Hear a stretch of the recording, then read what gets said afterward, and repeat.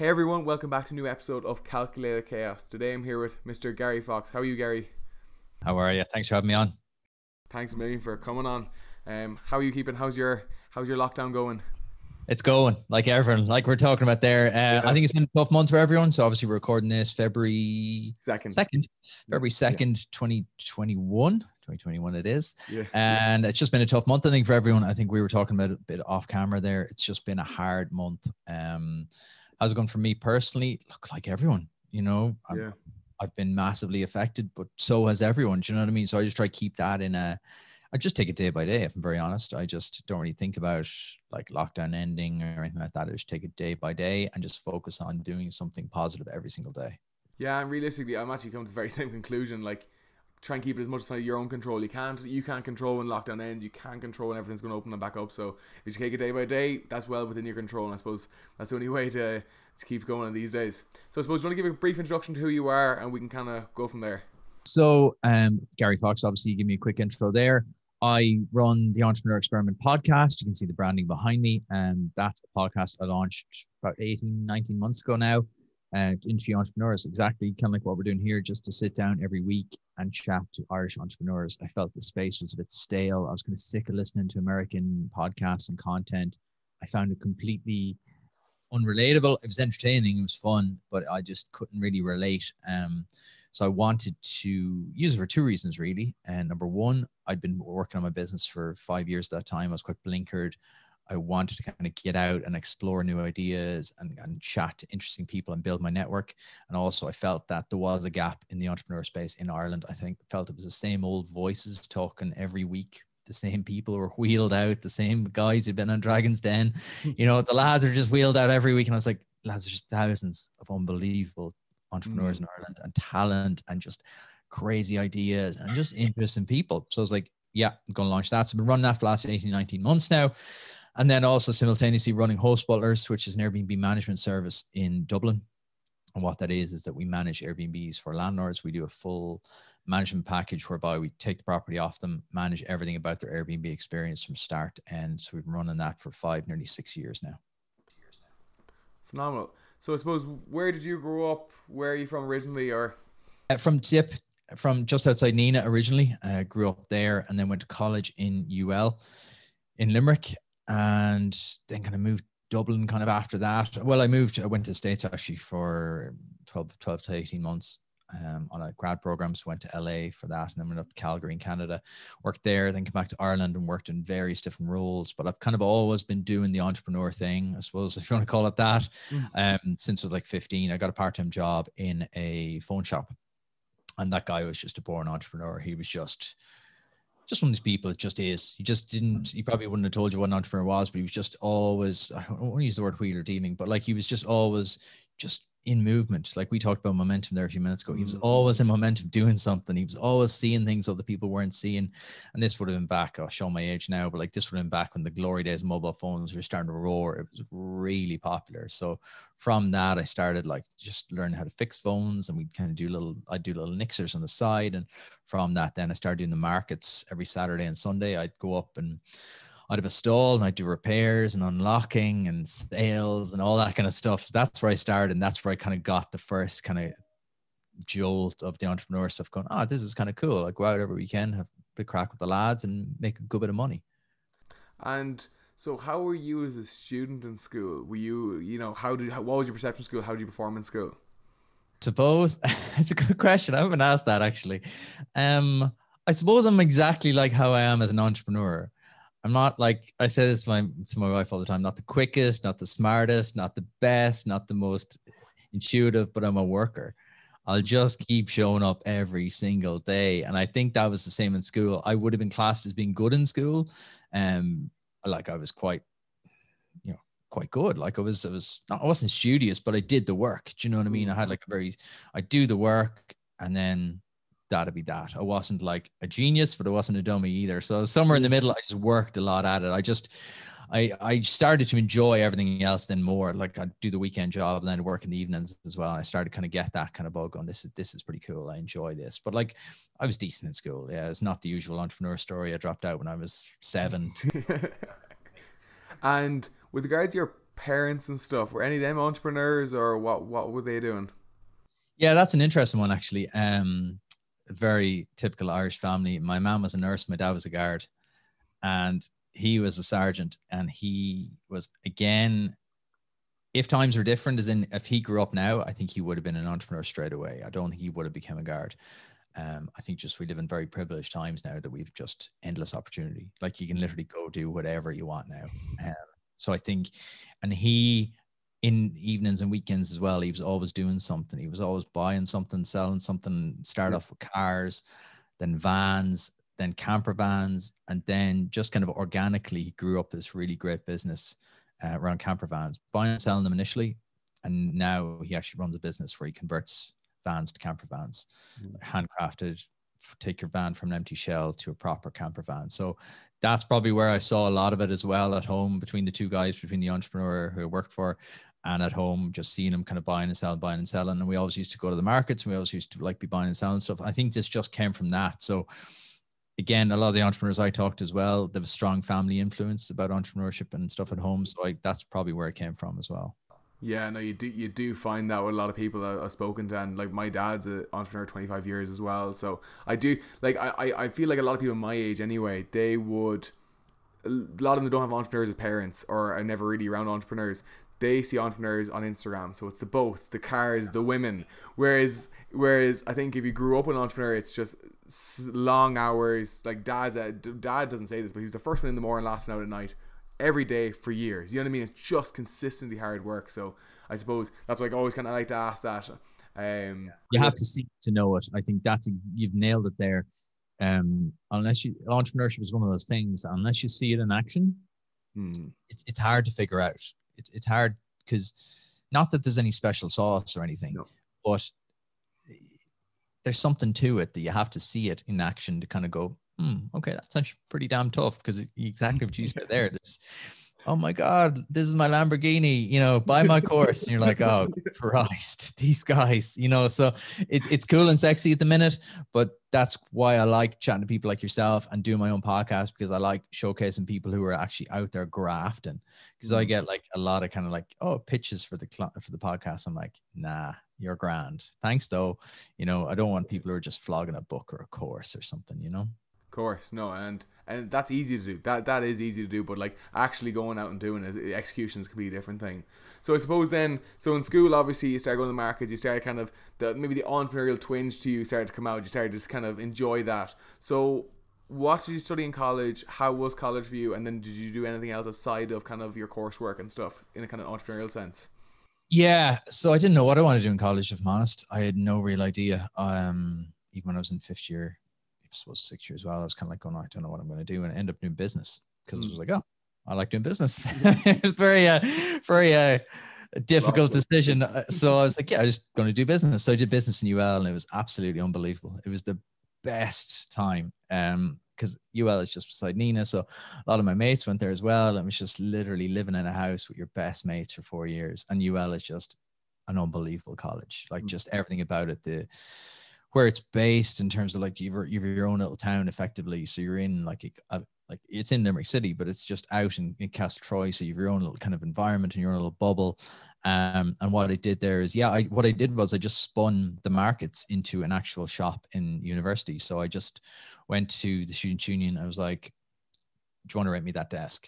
And it was like, as soon as you went into the Student Union Center, there was a big, massive desk, reception desk. And then there was another desk. And I was like, do you want to rent me that desk? And they're like, oh, why? And I was like, well, I'd like to put in a mobile phone store there. And they were like, sure, go for it. So I paid them X rent per month or whatever, and I started doing what I was doing in the markets, and started doing that then every day in college. So we'd have like my mates would work it, classmates would work with me, I'd work it myself mostly, and just earning great cash and just having basically a ball. Like, it was Student Union in UL. It's in like a courtyard, and it's all around, and it's surrounded by just like, there's 2 bars either side, and we'd literally we'd play football in the morning, go do some classes, go to work, and then go to one of the other bars. It was just like It was the dream life, to be fair. I often wonder where all the money went, but I kind of know where it all went. It either went left or right. So it was great. Like, it was brilliant. And like, I just thought business was easy. If I'm very honest, I thought business was like, this is sweet. I just get paid really good money, go to college, play a lot of football, play a lot of Xbox. It was the dream life, you know? So it was great. I had an absolute ball in college. And so I just kept that going the whole way through. So I was always doing kind of something entrepreneurial. We still do the markets, and I still did bits of work with your man as well. So kind of was always doing something.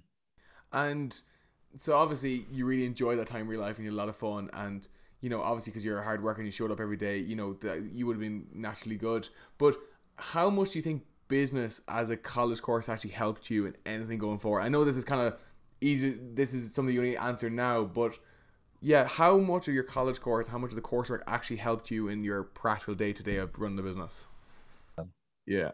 Very little. And someone asked me that recently. They were like, "Oh, would you go back and do business again?" I was like, "For what? For the crack? Yeah.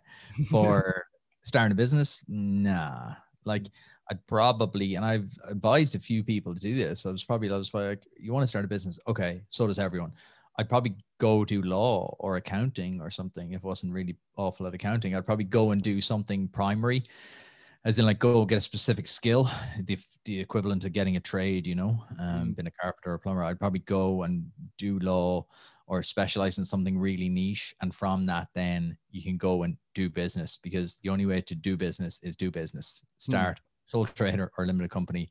All the courses in the world will not prepare you for that. I've lectured in colleges all across Ireland, and I try to get that message across. You have to start. You have to do it. Sitting in a classroom is not running a business. The only way to do it is to do it. I'd advise people to go to college, though, because it's a great learning time. In terms of, a lot of college isn't really about the college. It's about who you meet. It's about who you become as a person. It's about the experiences you have along the way. I think there is something missed if you do jump that step. I do say to people, absolutely, if you want to go start a business, be comfortable in that, but there will be a trade-off. You know what I mean? You'll work super hard. I'm sure you see it yourself. You work super hard. It can be quite isolating, quite lonely. I think when you are young, unless you have a burning desire to set up your own business like you guys have, I think there is enough time to do both. I think you can go to college, and if you want to start your business, you can start it on the side. But I don't think it's an either or situation. It's like people saying, "Oh, you have to jack in your job to start your own business." At some point you will, but you don't have to like burn the boats straight away. Unless you've a brilliant idea, you can test it. You can test the idea very strongly. So it's a long way of answering your question. No, absolutely, and because there definitely is an opportunity cost, and like everyone I speak to, like even like let's say our mutual friend Thomas Arnold and stuff, like he studied commerce at UCD, and I think he said to me before, he said out of the coursework, you probably use like 0.5% of what he actually learned, but the big thing for Thomas was the connections and who he met and the experiences, and obviously his personal brand as well. Like obviously he became the college guy content in Ireland. You know, he's the only guy putting it out, so there was a lot of spin-off, you know, things that if he wasn't in college, that wouldn't have never happened for him. So definitely a lot of people do say that, is that the actual coursework not really relevant, but the actual networking and all the other life experiences you get out of it is where the real value is in college. Absolutely. Yeah, I was only thinking about Thomas this morning. I was watching YouTube and hit one of his videos, scrolled up a day in the life of a UCD student. It had like 250,000 views. It was like, Thomas is a beast. He's a perfect example. You've brought up the perfect example there of someone who can do both. Yeah. God, like you mightn't have the exact same college experience as everyone else, but you know, he ran his own business quite successfully during college. So it is possible. Look, it depends on the person. Do you know what I mean? I can say that and go, oh, yeah, I should do both. Where some people are like, I couldn't think of anything worse than going to college. Yeah. You do need some sort of social outlet. You do need some sort of networking tool, whether it's starting a podcast or whether it's, you know, doing something part-time, or whether it's like even something stupid like being a part of a sports team. You do need something. I found when I was working in the business, I kind of let that side of things drop off, and it does have an impact on you. No, I do totally agree, and it can be a very lonely path, because like obviously I've Eric, my business partner, so it's kind of two of us going through, which I think actually was not planned, but has made things considerably easier. But I definitely do think that socially now it is getting better. Obviously, like, you know, we're both part of the Magnate Group, and then there's, you know, Jamie White was doing the Entrepreneurs Anonymous and all that crack. So it is getting a bit better, but I suppose you are right. I do think a social outlet and ensuring that you're still getting that part of your life and meeting new people and having those experiences and not just working 7 days a week, 24 hours a day, because I think there is a lot more to life than that. You know what I mean? No, as much as I do enjoy it, but yeah. You need something to ground you. You need something to ground you. Otherwise, you can miss out on a lot of opportunities that you probably should be looking at. You know, being a great business person is brilliant and all, but like you can often be doing, we were talking about this before we came on, you can often be working hard in the wrong places. So yeah, no, definitely. So I suppose college, great time for you. Clearly look back on it very fondly. So I suppose when you finished up college, let's say for the last like 6 months of college and stuff, what direction, where did you want to go? Where did you have in your head that the next step was? Because there is a huge social pressure, I feel like. So when you finish college, you're supposed to have your whole life figured out. So when you get to secondary school, you know exactly what area you're going to focus in. Get out of college, you have your career lined up, you're going to be rising the ranks for the next 10, 15 years, great salary, and then you retire. So I suppose, where did you fall in the middle of all this? Yeah, I could never see that. I could never see what people saw. I could never look down the tracks and go, oh yeah, there's the next 40, 50 years of my life sorted. I could never see that. And it's only kind of in the last, I suppose, 3 or 4 years that I've kind of been able to be comfortable with that and kind of go, well, I'm doing my own thing. I'm just doing me, as they say. Like, it's just, I didn't know. And I kind of was doing a great course and was doing well at it. And then there was all these opportunities. It was a time, it was before the 2008 crash. So there was all these amazing opportunities. Like there was like, oh, do you want this job? Do you want this job? Do you want this? It was crazy. Like they were like, oh, these guys are coming to college today to hire. Do you want to work for them? And you'd be like, no, these guys are coming. No. I'd end up getting on a grad program just purely because it sounded cool. Being honest, there was no great plan. I was like, well, that sounds bloody cool. They'll send you abroad for like 18 months. I was like, damn, yeah, I'll have a bit of that. And they came in and did the interview and it went well. And then, so it's the IBET grad program. And what that is that you get on the panel for the program. And then out of that panel, employers come in and they're like, oh, we want 2 people to go work in the States for our drinks company, in the case of what happened to me. And they come in and then they interview you further. So you have a second panel interview with the employer going, oh, look, we're looking for someone to go to LA and Kentucky. We do Irish drinks. Are you interested? And then they do an interview with you. So I got that as well first time. So everything was kind of, I won't say easy, but like it was a very boomy time. It was a very kind of like, you had unlimited options. And I was like, great. Yeah, sure. Look, I'll just take this one. This is cool. So I ended up in LA for like 9 months and then up in Calgary for the rest of the time. It was just class. Like it was just a brilliant time. Like there was just endless opportunity. Plus you come out of college and you're like, the world's my oyster. I can literally do whatever I want. Yeah. So I ended up doing that and it was great. And like, yeah, it was just a weird, it's kind of, I never could see that kind of, and even after the program ended, I was like, yeah, I'm kind of done with that now. I want to do something else. I was always restless. I was keen to get experience somewhere else though, and to go abroad. That was always in my horizon. Wanted to go abroad. I wanted to work for a company. I wanted to figure it out because it was like, I don't know if I want to work for myself all the time. Is that what I should be doing? I probably didn't have the confidence in myself. If I'm very honest, if I'm very truthful, probably didn't have the confidence in myself to pull it off and go, okay, you're going to go out on your own now, because it takes a very, as you know, you're very young and you're an entrepreneur. It takes a very special breed of confidence to go, yep, yeah, I'm going to back myself here. So I probably didn't have the confidence back then. I think I've only got more confident as I got older. And it takes a bit of time and experience, but I probably wouldn't go back and change that time. It was great. And like the experiences I got, and even work for companies, you can pick up a lot of stuff. And again, you meet a lot of cool people. Yeah. And I suppose, I think another thing, because you're saying there like a lot of opportunities, and like I like obviously saying now in today's age there's an endless amount of opportunities. You can nearly make money in any area. But I've always seen people, especially maybe my age, kind of Gen Z, it almost freezes them because there's so many opportunities that they are actually like, it's fearful because they're like, I don't know what direction to go to. There's just too many directions to go. So I suppose it's kind of interesting you saying that the world's my oyster, but which way do I go? Because there's just so many, whereas, let's say if we're talking about it, 40, 50, 60 years ago, it's pretty conventional the path you went. It was already kind of set out for me from a young age of, it's the trade or whatever, there's kind of only kind of a couple different paths. So I feel like in today's age, it's almost more difficult because there are so many options. But if you can find one, I feel like it's, Yeah, you're dead right. It is great in the fact that you have so many options, and it's also awful the fact that you have so many options because it can be. I even find it now. Like I'm like, oh my god, there's so much stuff to do, and there's so much, there's so many options that it can nearly cause anxiety. I find Yeah. sometimes you kind of get overwhelmed by the choice, and it's like this thing here. So I'm holding my phone for anyone just listening. It's great and it's a curse. Yeah. My biggest thing for February is to try limit my bloody time. I installed a screen tracker yesterday to monitor what I'm doing because I was losing hours and hours and hours of productivity just staring at it. Because again, endless opportunity. You're only a click away from a cool YouTube video or a great podcast or a tweet or whatever. So like, yeah, it can be, you nearly have to have more discipline now these days because you literally could spend weeks just cruising the internet looking for your next big thing, and everything is glitzy and shiny, and it seems like all you need to do is just invest in some stocks, some gains. Yeah. Oh my god, I'm a millionaire. GME or AMC or That's not a Dogecoin. career choice. That's like gambling. Yeah. Happy days.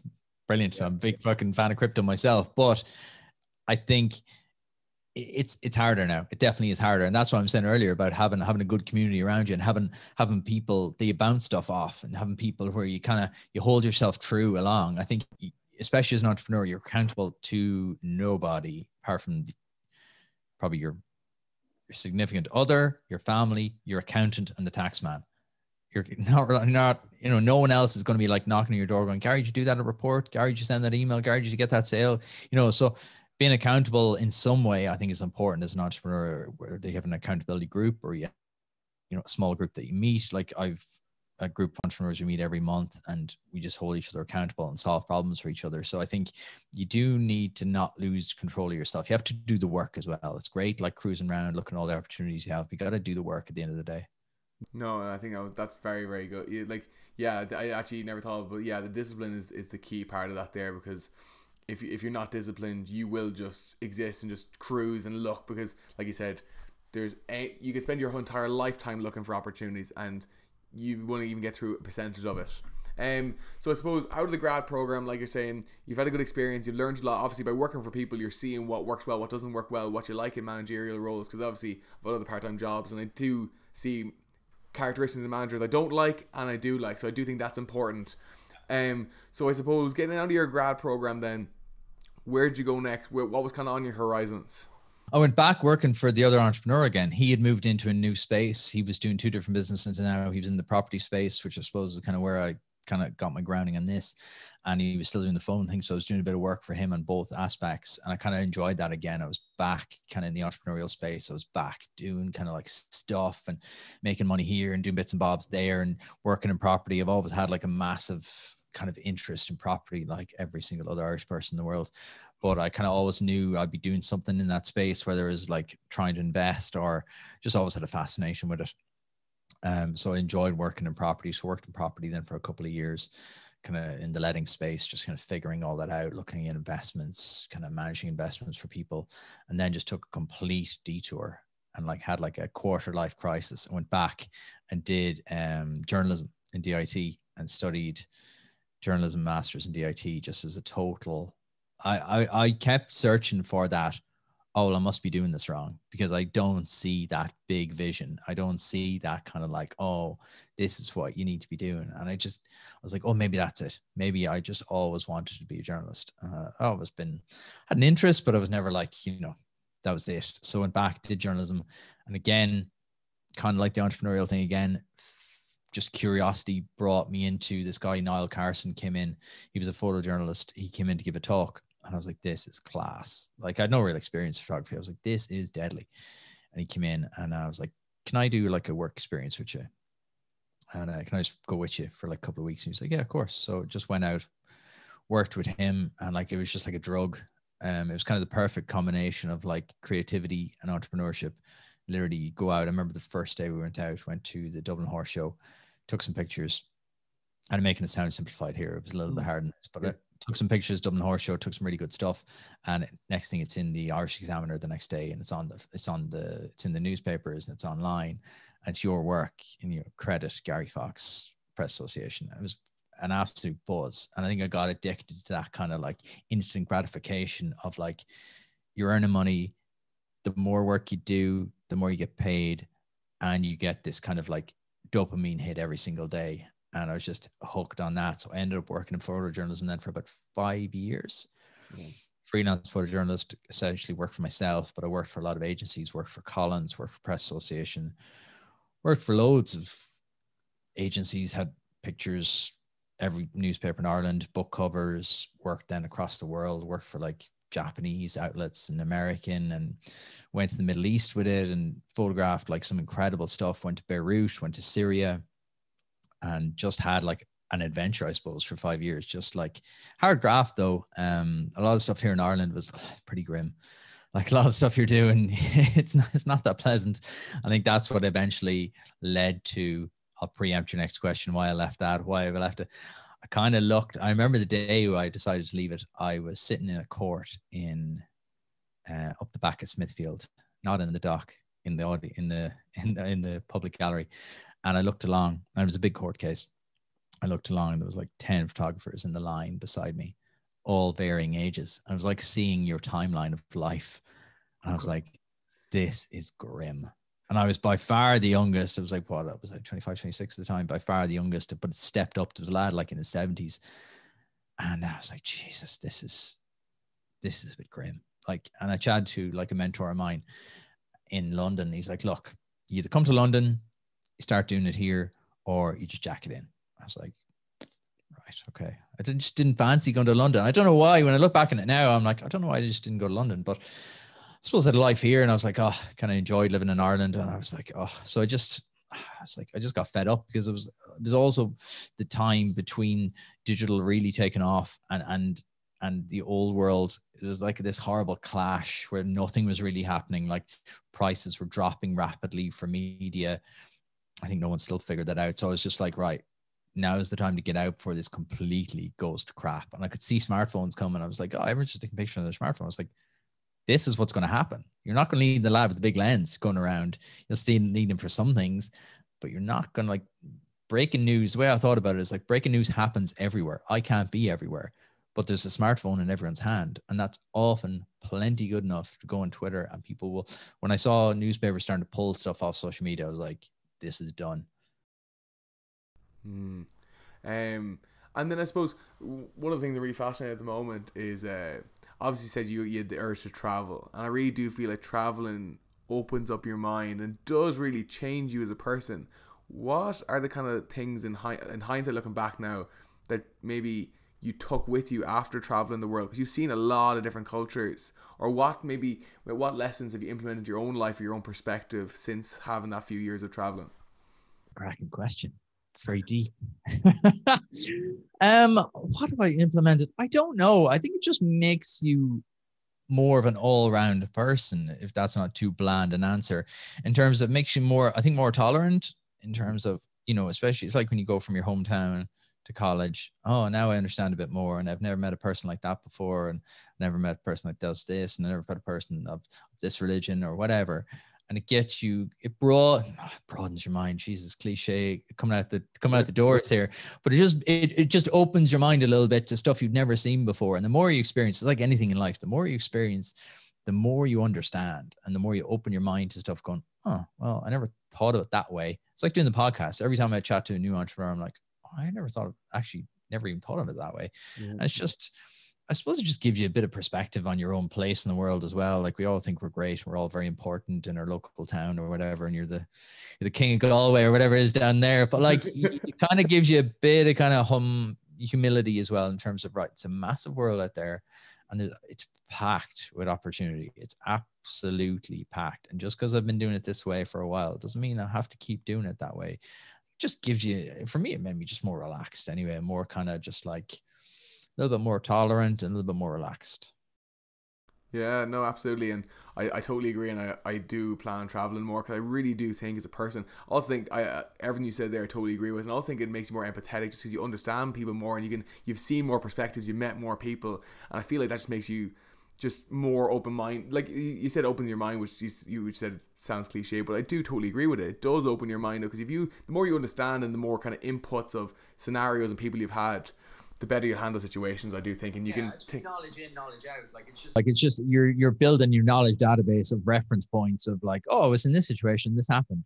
Oh, okay, well then I should give that person a break. I should be a little bit more tolerant. I was even just saying to my wife yesterday, just going through COVID and handling that has made me far more understanding of, now I always think, well, what's going on behind the scenes for this person? What's going on, in their home life? What's going on we don't know what people are walking around with. Like we've all this like bubbly stuff on social media, and we're all this great person, and we're this guy and that guy. But everyone's got something going on. Everyone's got their own stuff going on, their own heartache or their own cross that are carrying around, or stuff that they're thinking about, just because they're coming into work, there's other stuff, parts of their life. So it's like that. I kind of think it makes you a bit more tolerant and a little bit more understanding of other people. Yeah, no, absolutely. Totally agree with that. That was actually also is very interesting when you said you looked down the line of photographers and you just saw the different series of, if you continue down that path, you almost saw what the end looked like, and you're sitting in the exact same position. Maybe depends on the way you want to interpret it. I feel like that's a very interpretive situation, but that's, I say, very frightening at 25 as well, to kind of almost see yourself at 70, 75. So I suppose then, as you preempted the first question, so then you were there, you were like, I'm going to pack all this in, happy enough, I've done this. Where's next? I wanted to understand digital. I was like, right, what do I do here? Like, I need to understand digital. So I started doing PR for a few people, started doing a little bit of stuff for colleges, started to understand PR, the digital landscape. I just needed a deeper understanding of it. I was like, right, I need to go and figure this out properly. So I went to DCU and did a master's in e-commerce up there, because it was just at the cusp. It was 2012, 2013, when things were just really starting to change. And I was like, right, I really need to figure this out, because I knew a little, but not a lot. I'd grown up a little bit digital savvy, and I was like, right, I need to figure this out, because there's going to be unbelievable opportunities here. Everything is going digital, everything. And it's just me. It may seem so obvious now, but I was like, the whole world is about to completely flip on its axis here, and I need to be figuring this out. So I went back, did a master's in DCU, unbelievable college again, like UL, incredible college, incredible teachers, incredible setup. Did the master's there, and as part of that, it was highly practical. That's why I wanted to go back and do it, because as part of that, you got to flesh out a business idea, and that was a big part of the reason for going back. I was like, right, I want to go back, but I also want to get that time to figure something out, to figure out a new idea, to get going here in the digital space. So I did that, and me and 3 classmates of mine ended up starting a company directly out of that. So we got funded and got a place on the NDRC Launchpad program directly out of college. So before we even finished up, we had gone into that. So that's where the next kind of step was. And what project was that? So it was a company called Video Scamp. So it was a video marketplace for e-commerce companies. So basically what it would do is it would scan your website and would match every product you have with either a video review or a 360 tour or some sort of user generated video content about that product. Sounds great now, but it was probably 10 years too early. Yeah. Even if I launched it now, I'd be like, there's a lot of technical problems there, Gary, you haven't really thought about. But we were like, just gung-ho. It was kind of the first wave, I suppose, in Ireland of like tech startups. You can do anything, lads. So we were like, yeah, let's tackle the biggest problem there is. And we are like, video is going to be bloody huge. But you're like, even if you look at most e-commerce websites now, they're only starting to get that in now. They're only starting to do... No. Yeah, it's just you start and you figure out, right, there's huge bandwidth issues there. Go back to 2012, 2011. Most people didn't have smartphones with like 4G, 5G. You had some people still on dial-up. Like we didn't. Right idea, wrong time. And we also completely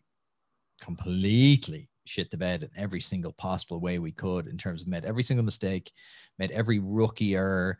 Even though I'd been in business for years and I'd done loads of different businesses, it was a completely different beast. And we went into an accelerator program, drank drank our own Kool-Aid and drank the Kool-Aid of the program, whereby we were like getting all these advisors and people advising us to do this and that and the other.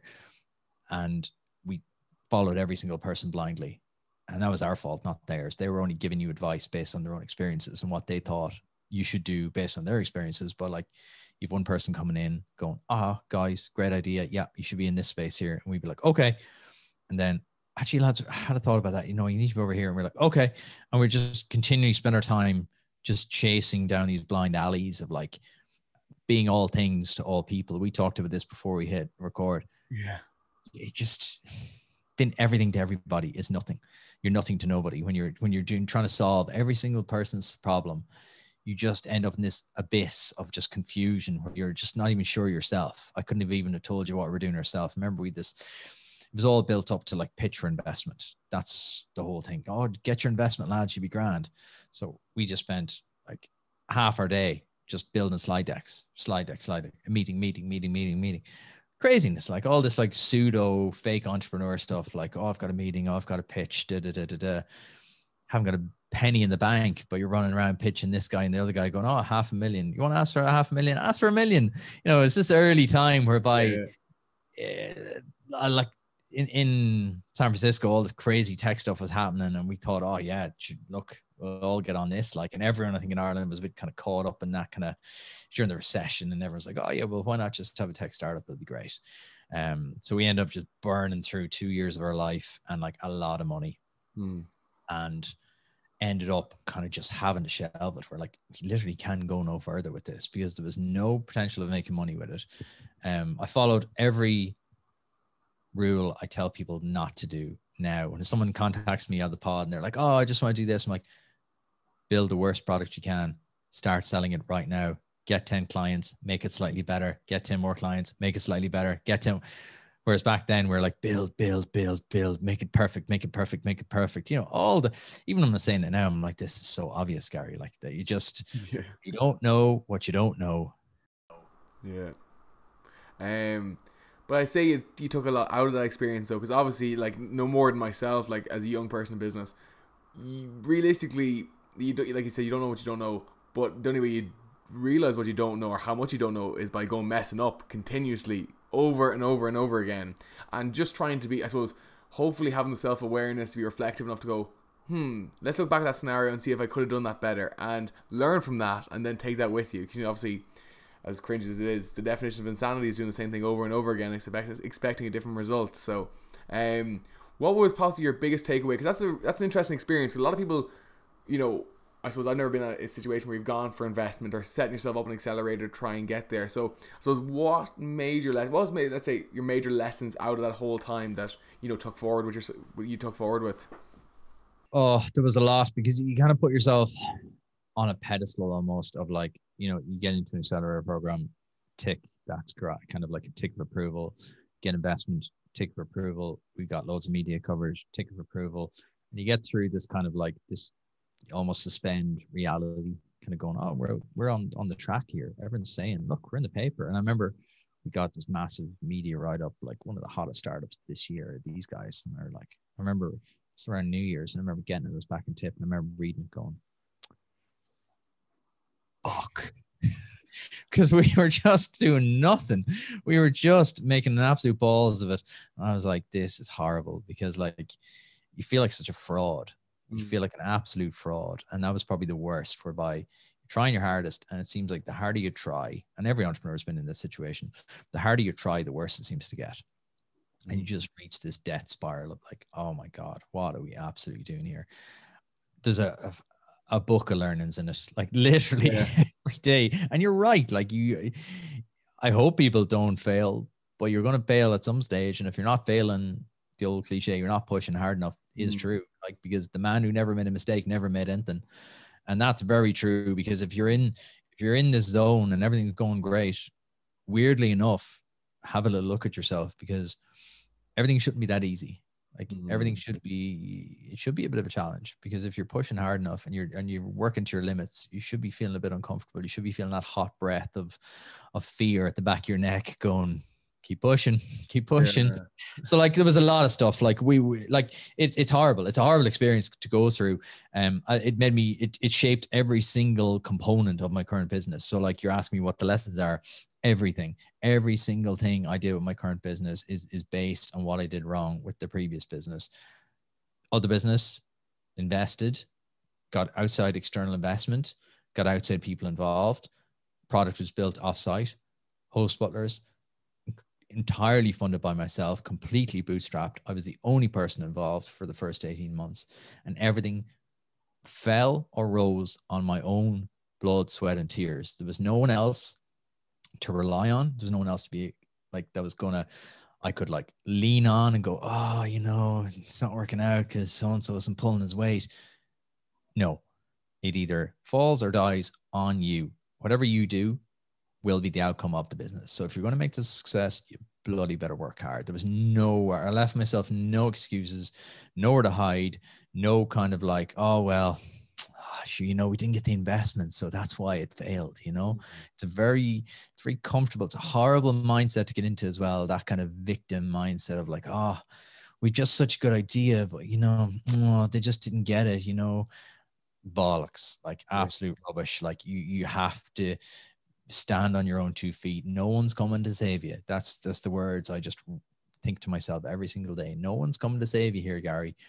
You need to put in the work. You need to have the systems in place. And if you don't have enough systems, you need to create new ones. Exactly like me and you talked about earlier.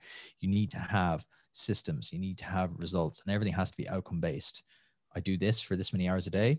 That leads to this much euro in sales. Our costs are this. End of the week, we have Y. I ran everything off an extremely simple, rudimentary spreadsheet. Money in, money out. That's as simple and as difficult as you need to make business. You need to understand every single aspect of your business. You need to understand how it all works. You need to be able to do most of it, especially in a service business. You need to be able to understand, because if you're outsourcing to some guy in the Ukraine or wherever it is, he's telling you, yeah, Gary, that's a 6K job now. That'll take 4 weeks and it's going to be 6K. Sure, sounds good. Couldn't tell you if it's a 6-minute job or if it's a 6-month job, you know. Yeah. Whereas with the new business that I set up, I was like, right, I'm only going to do a business that I know I can figure out pretty quick, and I can just put the work in to figure it out if I don't understand it. So that's, I suppose, in essence, that's exactly what I learned. Everything I did wrong from the other business, I then made that a strength for the new business. I was like, right, everything that was a weakness the last time, relying on other people, external forces, you know, you needed X money to do this, turn that into a strength the next time, whereby everything is built on your own money. And I was very small, like I bootstrapped it for less than 500 quid. And that was on purpose, that I knew I put the more money and the more work I put into it, the better it would get. And that intermediary time between the two projects, how was that? Because obviously, like, I find myself as well, like when you're young and you're building a business, possibly when you're older as well, because I suppose I haven't had that experience, but your identity and what people know you as gets wrapped up in your business. So how was that intermediary thing between those two projects? And then how fast were you going to go back to the grind, go back to the new business and go do this again? Because that isn't an easy intermediary time. So how was that whole time for you? It was rotten. Yeah. It was absolutely horrible. Yeah. Been honest. Yeah. Absolutely disgusting. And I remember me and my co-founder, we sat in our garden on like everyone thinks you go out with a big bang. No, you go out with like a sunny Tuesday in Swords. They're like, you just go, all right, we're done. So, right. Okay. Let's wrap it up. Then what do you do? You're in the hole probably for money. And you just feel like a failure, because exactly what you said there, intrinsically your identity is wrapped up in the business, especially when you're young. You know, as you get older, you get, you know, a family and stuff like that, and you have other interests and stuff like that. But when you're young, like, you are the business is you. There's no two ways around that. Like it's horrible. It's an absolute horrible. It's a horrible time. Didn't know what I was doing. Needed money. I was like, right, okay. Went back, got a job, worked in a tech firm for just shy of 2 years, doing ad sales for a big US multinational company in the tech space, and just rebuilt myself, really. Just kind of like got back to grips with not been burnt out, not been like ashamed, not been like kind of like just won't say depressed. Depressed is probably too strong a word on it, but just being very down, very, very down about the whole experience, and just feeling sorry for myself, having a bit of a pity party, just attendance one. Just that kind of stuff going, oh, could have been different, could have been different. That kind of stuff where you're too close to it to actually see that, no, you drop the ball majorly on that one. You know what I mean? And you kind of have to step back, and it's only a bit of time. Sometimes, a bit of time and a bit of perspective and a little bit less pressure, because it's bloody pressurized when you're owing money and you don't have any money. And a bit of time and perspective can give you a lot of stuff. And I kind of needed that 2 years, and I needed, to be honest, just to recharge and just to figure stuff out, because I needed that time just to get things going again. Okay. No, thanks for being honest, because obviously, like, a lot of people don't talk about that. It's always like, move from this business to this business. But like, no, I'd say the intermediary in that wasn't as straightforward as most people kind of glaze over. No, and don't let anyone tell you it is. Like, I hate when people do that. I hate when people gloss through. And I'm like, just take me back to, that 2005 you said there, and now we're 2021. What happened there? No one wants to admit, oh yeah, I just made absolute balls of it. Like, no one wants to do that. And sometimes you just fool yourself. You kind of go, oh, it would have been different if, she hadn't done that, or he hadn't done that to me, and blah, blah, blah. But no, it's horrible. It's a horrible time. You just got to grit your teeth, get through it. And, a bit of perspective and a bit of time. And what I said at the very start as well about having a good social circle around you, very important to have. I probably didn't have it back then. And probably that was definitely a failing, because I think if I had the group of people I have around me now, I have an unbelievable group of people that I can rely on and message and talk to and have a very honest conversation. It's kind of like what we're having here, where you be open and you can be frank. You're not putting on a pretense. You're not putting on oh yeah, no, things are good. Yeah, we're going okay. Yeah. None of that. I don't do that anymore with anybody. I just don't put on a front. If things are bad, things are bad. I'm not like a Debbie Downer. I'm not morose about stuff, but I'm very realistic. If someone says to me, how are things with this? I'm like, no, that's not going to work because I did this wrong and that wrong.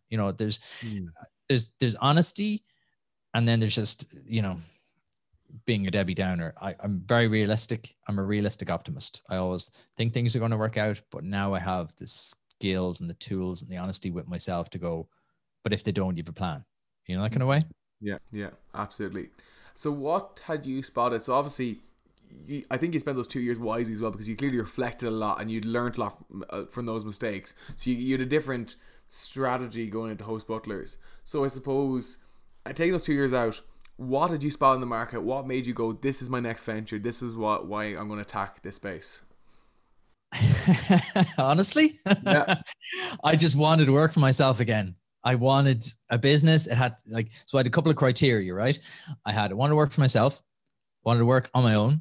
I wanted something I could do without having the need for a coder or like a factory or like massive capital infrastructure investment. So I had a pretty clear criteria. And this goes back to what we talked about earlier in terms of too much opportunity, too much choice. If you've infinite choice, you'll never make a decision. You'll be crippled by procrastination and just won't make a decision. So I was like, right, they're the criteria. And they're pretty strict, really, when you think about it. Like, that narrows it down to more or less a service style business. And I wanted to be in the tech space still. I was like, right, just tech is changing everything, every single business. And I viewed it as an opportunity. I was like, right, I'm going to come in here with nothing, but I'm going to try catch the back of a wave, try catch the back of the tech wave so that I can just ride it in, and that should overshoot me with a lot of people that are already established in different businesses. So I was like, right, I kind of just kept looking. I literally worked at it, and I would have an ideas book.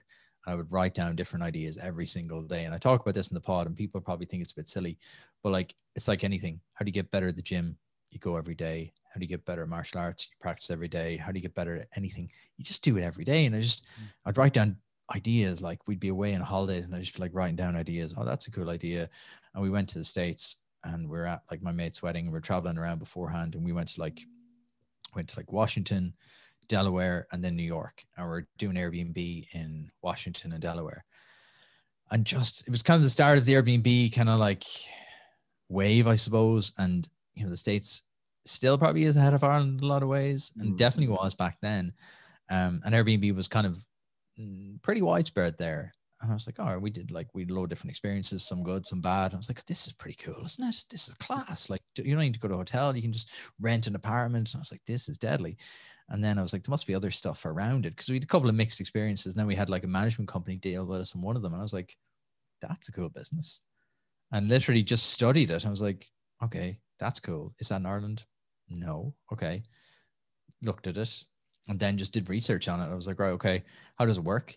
Looked at all the websites. It was done in London. It was done in like New York. It was done in San Francisco. So like emailed them going, oh, how does this work? And I need to rent out my apartment. How does it work? And just did loads of research. I was like, all right, I think I can do this. I didn't know anything about Airbnb. I was never like, an Airbnb aficionado. I was never like this genius at Airbnb or anything like that. But I was like, I reckon I can make this work. So just literally set up a website, built it on Squarespace over a weekend. And then the Web Summit was coming up. I was like, right, it's going to be a lot of people that do Airbnb, because back then the Web Summit was in Ballsbridge. You literally couldn't get a hotel room in Dublin for love nor money. Everywhere's booked out. People were booking up beds, couches, apartments, anything they could. So it was a big spike in Airbnb around that. I'd heard about that the previous year. It was in the papers like, oh, this guy's renting out his apartment for 10 grand, that kind of stuff, all that kind of like sensationalist kind of Indo stuff. So that was happening. So I was like, you know what, I could jump on the back of this now. So I put up some Facebook ads, because my theory was that a lot of people are going to do Airbnb for the first time around the Web Summit, make some quick, easy cash, kind of get hooked on it, and then be like, this is a lot of work. Because it's a huge amount of work.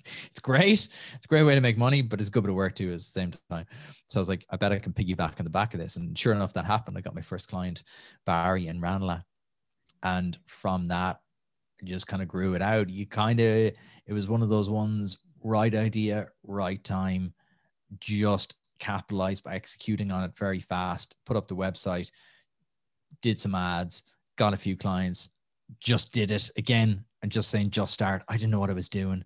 I remember turning up on the first Saturday, and there was these people coming in, and I remember they were parking up, and I was sitting there with like croissants and like coffee and stuff ready to welcome them in. And I think I'd only been in the apartment once before. So it's like going around going, how the hell do you turn on the shower? That way. And, I was there to, just figure it out, like, because, you make a few quid. Okay, this worked, that didn't work, and then you just go on. And that from that, I just got a few more. I don't want to make it sound simple. It wasn't as easy as that, but I got a few clients. I was like, right, okay, this definitely is working. How do I get more? So advertise a bit more, and then word of mouth. And once you get word of mouth, if you're doing anything good at all, word of mouth will be the secret sauce that will get you to the enough to the next level to pay a wage anyway. And from that, then you can pull other levers and do other tricks that we can talk about if you want. But that's kind of how I started. And once I got enough to like pay a wage, so like once, I think it was like, what did I have in my head? It was €1,000 a month I had in my head that I could pay myself a wage after all costs and tax and all that. Now, I didn't pay myself a wage the first year. I just left it all in the business. But I knew just having that comfort of like, it's making money, there's a good margin there. Yeah, you can do this as a business. And then we just literally, I promoted it hard, got a lot of media coverage, and just basically worked like a dog. There's no magic sauce to it really. In the early days, you get lucky, you pick the right idea at the right time, and then you work like a dog. Yeah. Wow. And then I suppose as you went along that, so like how many years ago now was this when you set it up? This is coming up on 6 years. Wow. Okay. And I suppose throughout that stint, was there at any point where you're like, because obviously as an entrepreneur, like it's almost like you see the opportunities here and there, and obviously you're still big on writing down ideas, keep fleshing out ideas. So at any point did you possibly look at diverge or hop off? Because I know obviously the first few years, and a business is tough. Run the business, build the business is tough. Is there any point where you kind of said, nah, maybe this isn't for me, maybe there's like a better opportunity over there, because the grass is always greener on the other side? So I suppose, did you kind of say, this is the business I'm going to stick on, I'm going to focus everything on this? Or at any point did you contemplate possibly hopping off and looking at other opportunities? When I started Hostballers? Well, maybe the first like 2 years, let's say. No, absolutely not. 100% focus, because you have to be. 100% focus, because I was going to make it work. Yeah. I was going to do whatever it took, because remember now, it's not long after the failure and the sting of the last one, and that stays with you. That kind of, that feeling of just horrible uncomfortableness, that stays with you. So I was going to do whatever it took. And to be very honest, we were so busy, I didn't have time to do anything. Like, I didn't have time to get distracted. I'd always look at other ideas. Always. You have to be. I'm obsessive about looking at new ideas. Like, that's why I do an idea podcast on a Monday, because it just scratches my itch. I'm just obsessive about learning. But you have to be looking, because especially if you're doing something in the tech sector, it's a bit new. I was obsessive about Airbnb rivals, stuff for Airbnb, property trends, anything that was evolving, because it's such a fast space. But at no stage did I ever think of starting something new or hopping off, because it was like, in the first 2 years in the business, you should be so busy that you just literally cannot think of anything else. And you should really want to be making it work, because if you're fully committed, and you have to be, if you're going to make a business work to a decent level, you have to be so committed that nothing distracts you. Because the minute you start kind of like looking over there going, oh, that'd be cool, wouldn't it? Or looking over there, oh, that'd be cool. Like, in the first 2 years, you shouldn't have the time to do that. Right. And I suppose then as you went along then, so I suppose that this is in the last 6 years, what have you done any other projects since then? So obviously once it's established, you got it up and running. Is there anything else that you've done in the intermediate tree to kind of scratch that itch and, explore in other areas? Not until starting the podcast. Yeah. Not until that, because to be honest, we were so busy, and running a business like that, it's a bloody hard business. Like, it's a 24/7. Like, literally, I had PTSD for the first 6 months of lockdown, because every time the phone would ring, I'd be like, oh, what's the problem? What's the problem? Oh, someone's locked out. Oh, someone's, it's, the stress levels were so high. And it was only when I got some really good people working with me did I finally start to relax and have a bit of a life and have a bit of a balance. And I talk about this all the time now. You have to have a bit of balance. You have to have a bit of this. You have to have that. That's because I have that now. Whereas like 6 years ago, I was doing all the kind of cliched stuff. Now, sometimes you have to. I think in any business, if you're not grinding it out for the first 2 years, you're probably not in the right business. You're probably looking at it the wrong way, or you need to tweak the business. You need to do something, because you should be wanting to make money and you should be wanting to make it a success. Because for the first, I suppose, 4 years, maybe 3.5 years, I was all consumed. Like, it was only kind of when I got good people working with me and good processes in place, and it was only then that I was able to kind of look away and kind of go, oh, I'd like to start expanding my community a bit more. I'd like to start growing a bit more again, because I kind of had reached a point where I was just a bit stale. I suppose I needed to scratch that itch in a tangible way, and I needed to start looking at other projects and looking at other things. Because for the first 4 years, we were just sprinting as hard as we could to establish a foothold, to become the number one player in Dublin, which we became, and then to fight off a lot of competition. So it's a very competitive space. Well, it was. And there was a lot of people set up against me, went bust. Set up against me, tried to buy me out. Set up against me, went bust. Like, they're constantly fighting battles in terms of, grabbing market share. And like, we were riding the crest of a wave, to be very honest. Like, we really had grabbed like lightning in a bottle, and we were literally adding clients every single day, growing up to like 75 properties in Dublin, and like a massive kind of like workload. So like, there was no real time.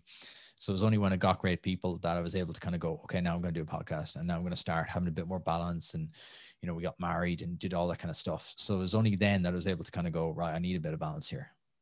Yeah. And it's funny, because you actually alluded to that, is a lot of people who have quote unquote made it or have built a successful business, they look back and go, balance is really important. But then you go, so what did you do?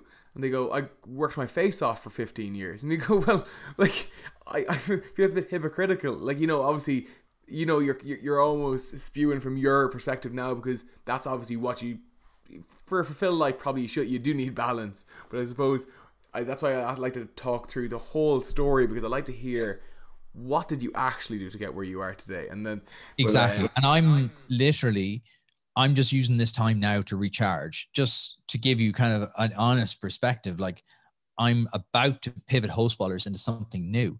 And I'm honestly using these days to just recharge my batteries, because I know I'm going to go at it like a dog again for 2 years, because there's no way around it, right? There's no secret sauce. And you can have, like, I will approach it a bit different this time, in terms of I will try to have a bit more self-awareness and try have a bit more less pressure, but it's only possible to a certain extent. Do you know what I mean? Like, if you're the only one working in the business, there is going to be a balance there. There's a price to be paid.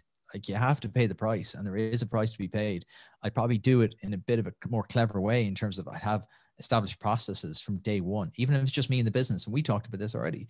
I'd established processes, because so much of the last business was in my head until I got hired great people, and then they helped me build out processes. So, like, I'll take all the learnings. It's like anything, you stack things on top of each other. So the first business, okay, what to learn there? Okay, I learned a lot of stuff to do wrong. Okay, stack it on top. This one, I learned a lot of stuff to do wrong, but I also learned a lot of stuff I did really well. And I'm going to take those and just layer them on top and on top and on top.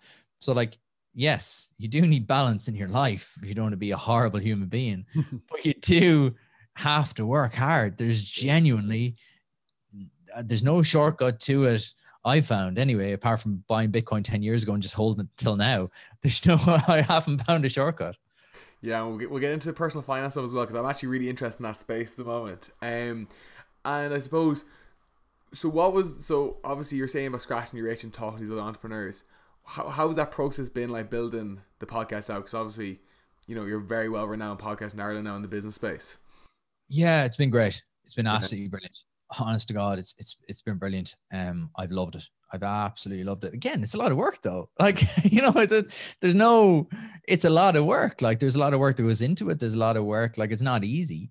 And I think a lot of people, especially, I think I've picked the two industries everything's easy: podcasting and entrepreneurship. Like, it just looks easy from the outside. Like, it's just, yeah, it's been class. Like, to be honest, man, I've loved every minute of it. Like, it's a fun journey. Like, obviously you're doing it as well, so you know how fun it is. Like, it's a great way of meeting people. Like, I wouldn't be sitting in front of you having this chat with you right now if I wasn't doing a podcast. Do you know what I mean? It puts you in front of a lot of people.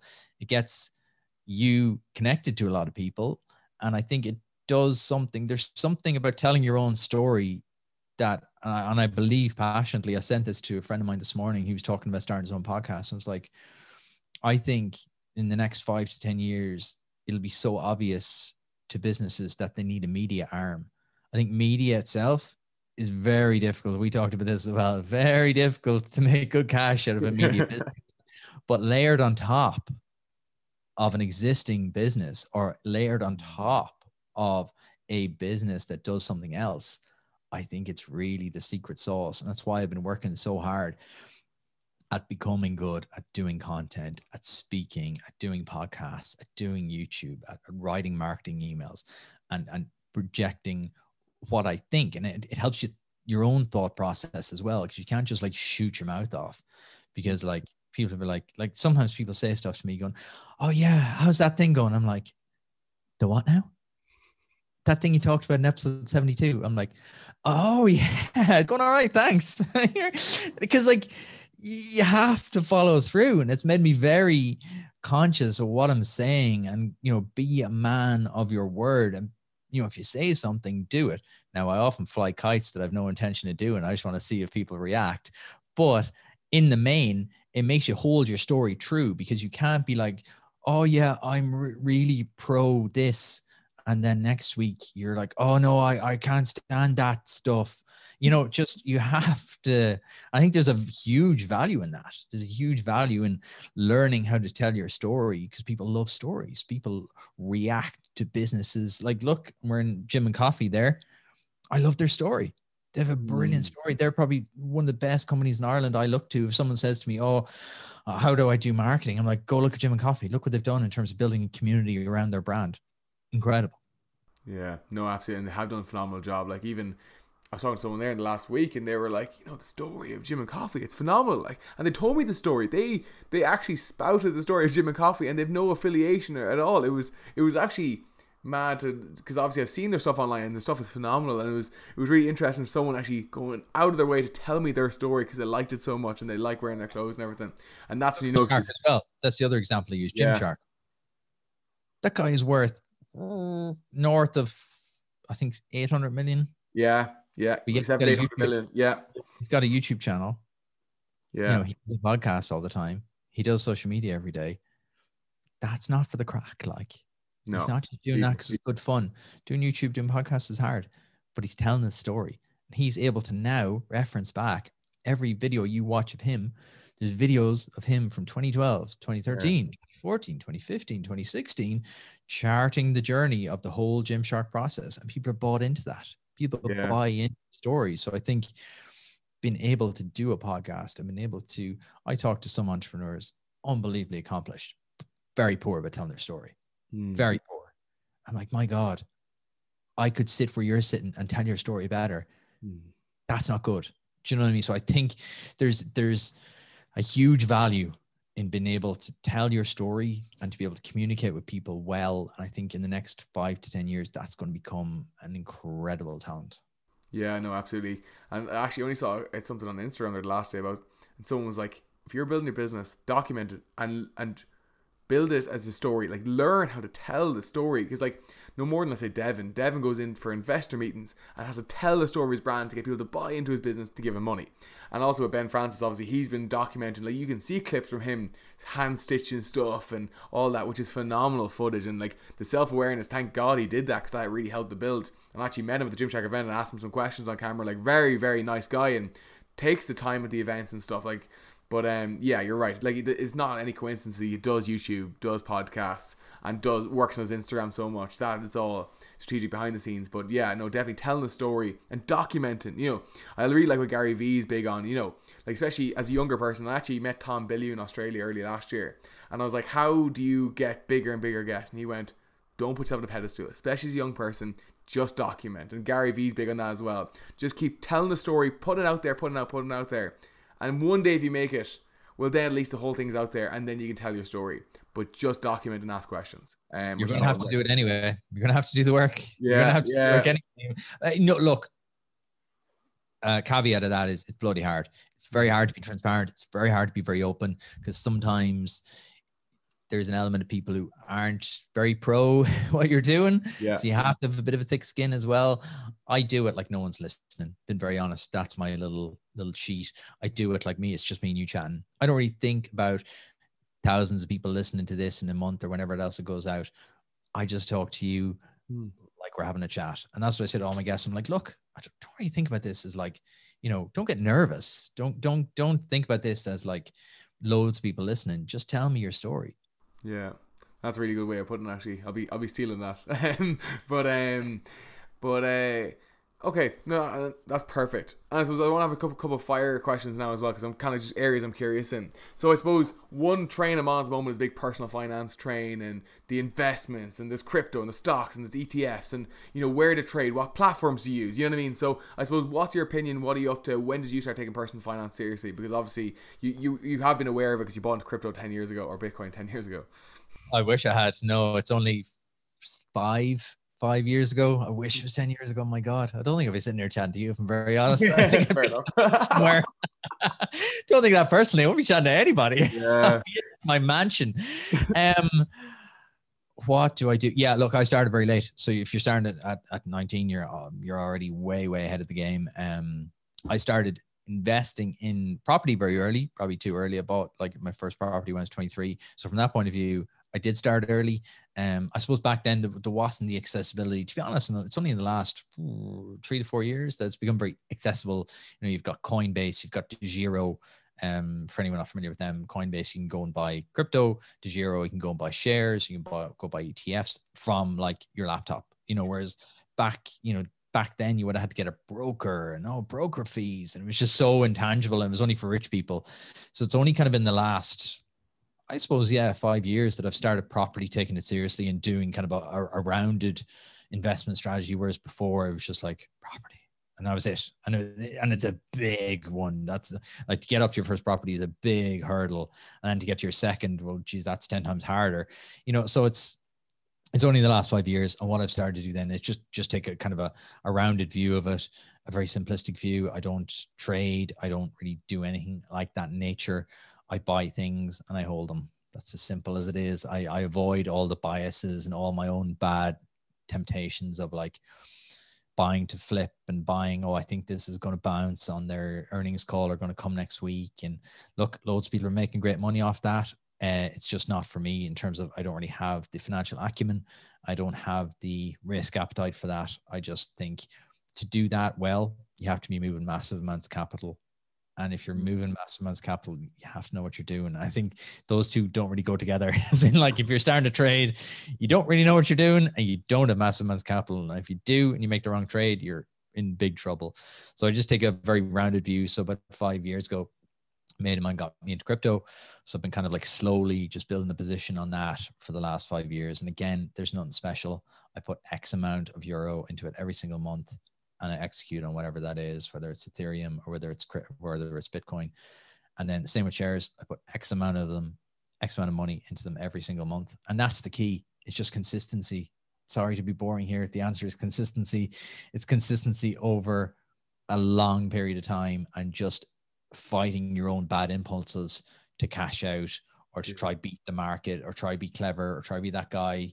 Just so you can go on Twitter and go, I cashed out at 600% on Tesla. See you later, suckers. And then it's up like 1200% 6 months later. And you're like, oh, shit. Yeah. So I try to I buy stuff that I believe in. So I buy brands and companies that I believe in or that I use, very basic stuff, stuff that we all know, companies that are, I invest in a lot of tech because obviously in the tech space. And then in terms of crypto, again, just buy that every month. And then in terms of property, I've built up kind of like a small portfolio over the last kind of like 10 to 15 years and just a little bit every month, just servicing the mortgages and servicing the bills on those. And then I suppose, how are you from, like, obviously the big thing, the buzzword at the moment is multiple sources of income. It's this, that, I have 10 sources of income. What's your stance on that? What's your stance on, build another source of income? Because obviously you have a couple, you've listed a couple there. What's your opinion on it? What's your kind of thought process on that? Yeah, I think a lot of people use it as clickbait for great YouTube thumbnails and great YouTube and great podcast thumbnails. Do I have multiple sources of income? I suppose. Like, none of them are keeping me rich or making me rich. And I should say, never mind keeping me rich. But like, you know what I mean? Oh, like, I could go make a YouTube video now going, oh, I've got 5 sources of income: my business, my properties, my crypto, my shares. But not really. I think, again, it's only when you get right up the top level that you actually have them spitting you out a couple of grand, 2, 3, 4, 5, 6 grand a month. And that time will come eventually from dividends and from returns and from all that kind of stuff. But like my crypto, I'm not cashing that out anytime soon. Shares, I'm not cashing them out anytime soon. Property, I'm not cashing that out anytime soon. So like, while they are generating money, they're servicing bills in terms of the properties are paying mortgages and stuff like that. So it's an absolute no-brainer in terms of you have to have multiple revenue streams, because as an entrepreneur, if your business goes down, look at COVID. This is a perfect sign to be having that example. We've all lost our main source of income. Like every entrepreneur, not everyone, sorry, but like 80% of entrepreneurs are now doing what we're doing. We're sitting at home trying to run our business from home. I'm in the tourism space. Not many people going on the hollybops at the minute. So therefore, my main source of income is gonzoed. So you do need multiple sources of income. My only caveat to that would be just don't do that by hurting your main source of income. Do you know what I mean? Don't be constantly chasing the fatted calf of like, oh, I'm going to do an online course now, and then I'm going to do a YouTube channel, and I'm going to become a delivery driver, and then I'm going to become this, I'm going to become that. Have loads of investments going on. Start early, start small, put in a certain amount a month, every single month, let that compound, and you will have multiple sources of income. I just think it's very difficult to ride 2 horses with 1 arse, to use the old phrase. You can't be like, look at me with the business. I couldn't have been running 2 businesses parallel. Do you know what I mean? It's very difficult to do 2 things very well. there's very few, with the exception of Elon, who kind of ruins it for the rest of us. There's very few people that can run. You know what I mean? You have the Square guy, Jack Dorsey. It's very, very few businesses that you can run well, especially at the start. Now, as you get older, you are able to put management levels in place. You are able to put people in place because you know how to manage them and you know what processes to build. But at the start, be very careful about diverting your attention into 10 different areas, because literally there's only so many hours in the day and you only have so much limited brain power in a day. I think of my energy as units. So I think of like, right, let's say today I have 100 units. You know, you can't keep burning 120 every single day, because you just, again, you're going to be in that horrible place of just doing everything really poorly.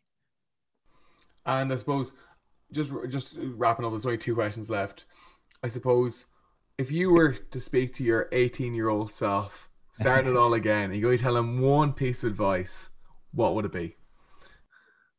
I asked that question and I don't have a great answer. What would the answer be? Don't be afraid. Don't be afraid. It's not going to be as hard. It's not going to be as bad as you think. It'll be as hard as you think, but it won't be as bad as you think. Fear holds us back from doing so much good stuff.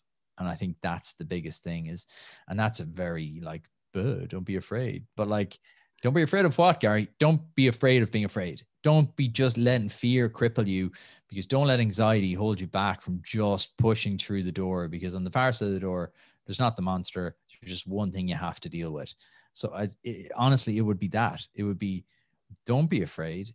And everyone's just trying to figure it out as well. I always used to put people on pedestals and go, oh my God, that guy is so good because he's doing this. And oh my God, that guy is much better than I am because of this.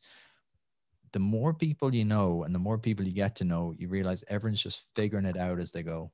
Yeah, it's very good advice. Actually, an entrepreneur, a very successful entrepreneur in Galway, actually said the exact same thing to me about a year ago. He went, "You all think these like people that are like quote unquote successful have it all figured out.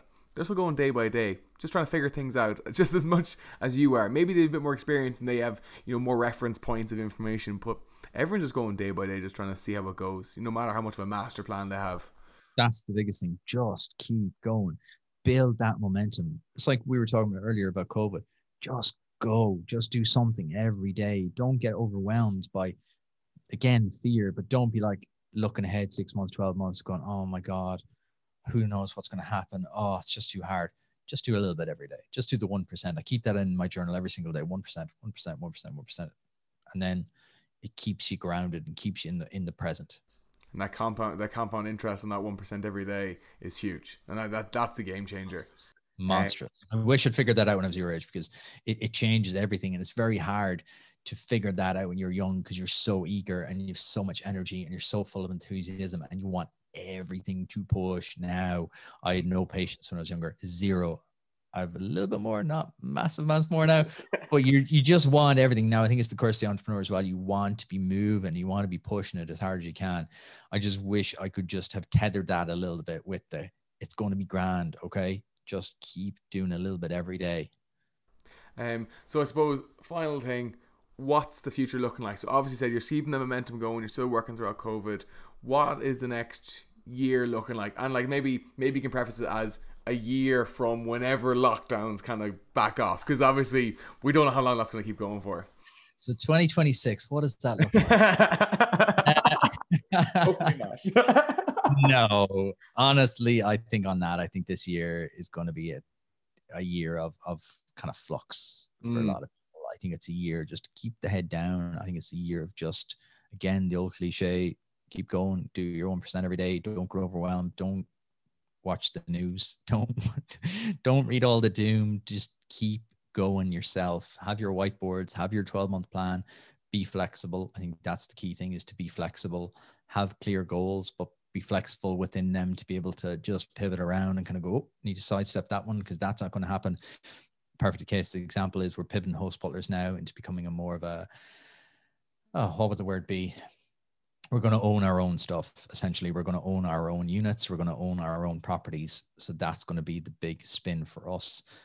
Obviously, it's going to be in the hospitality space as well. Now, obviously, I had planned and hoped that would be open for the weekend of Paddy's. Obviously, that's not going to happen now because COVID.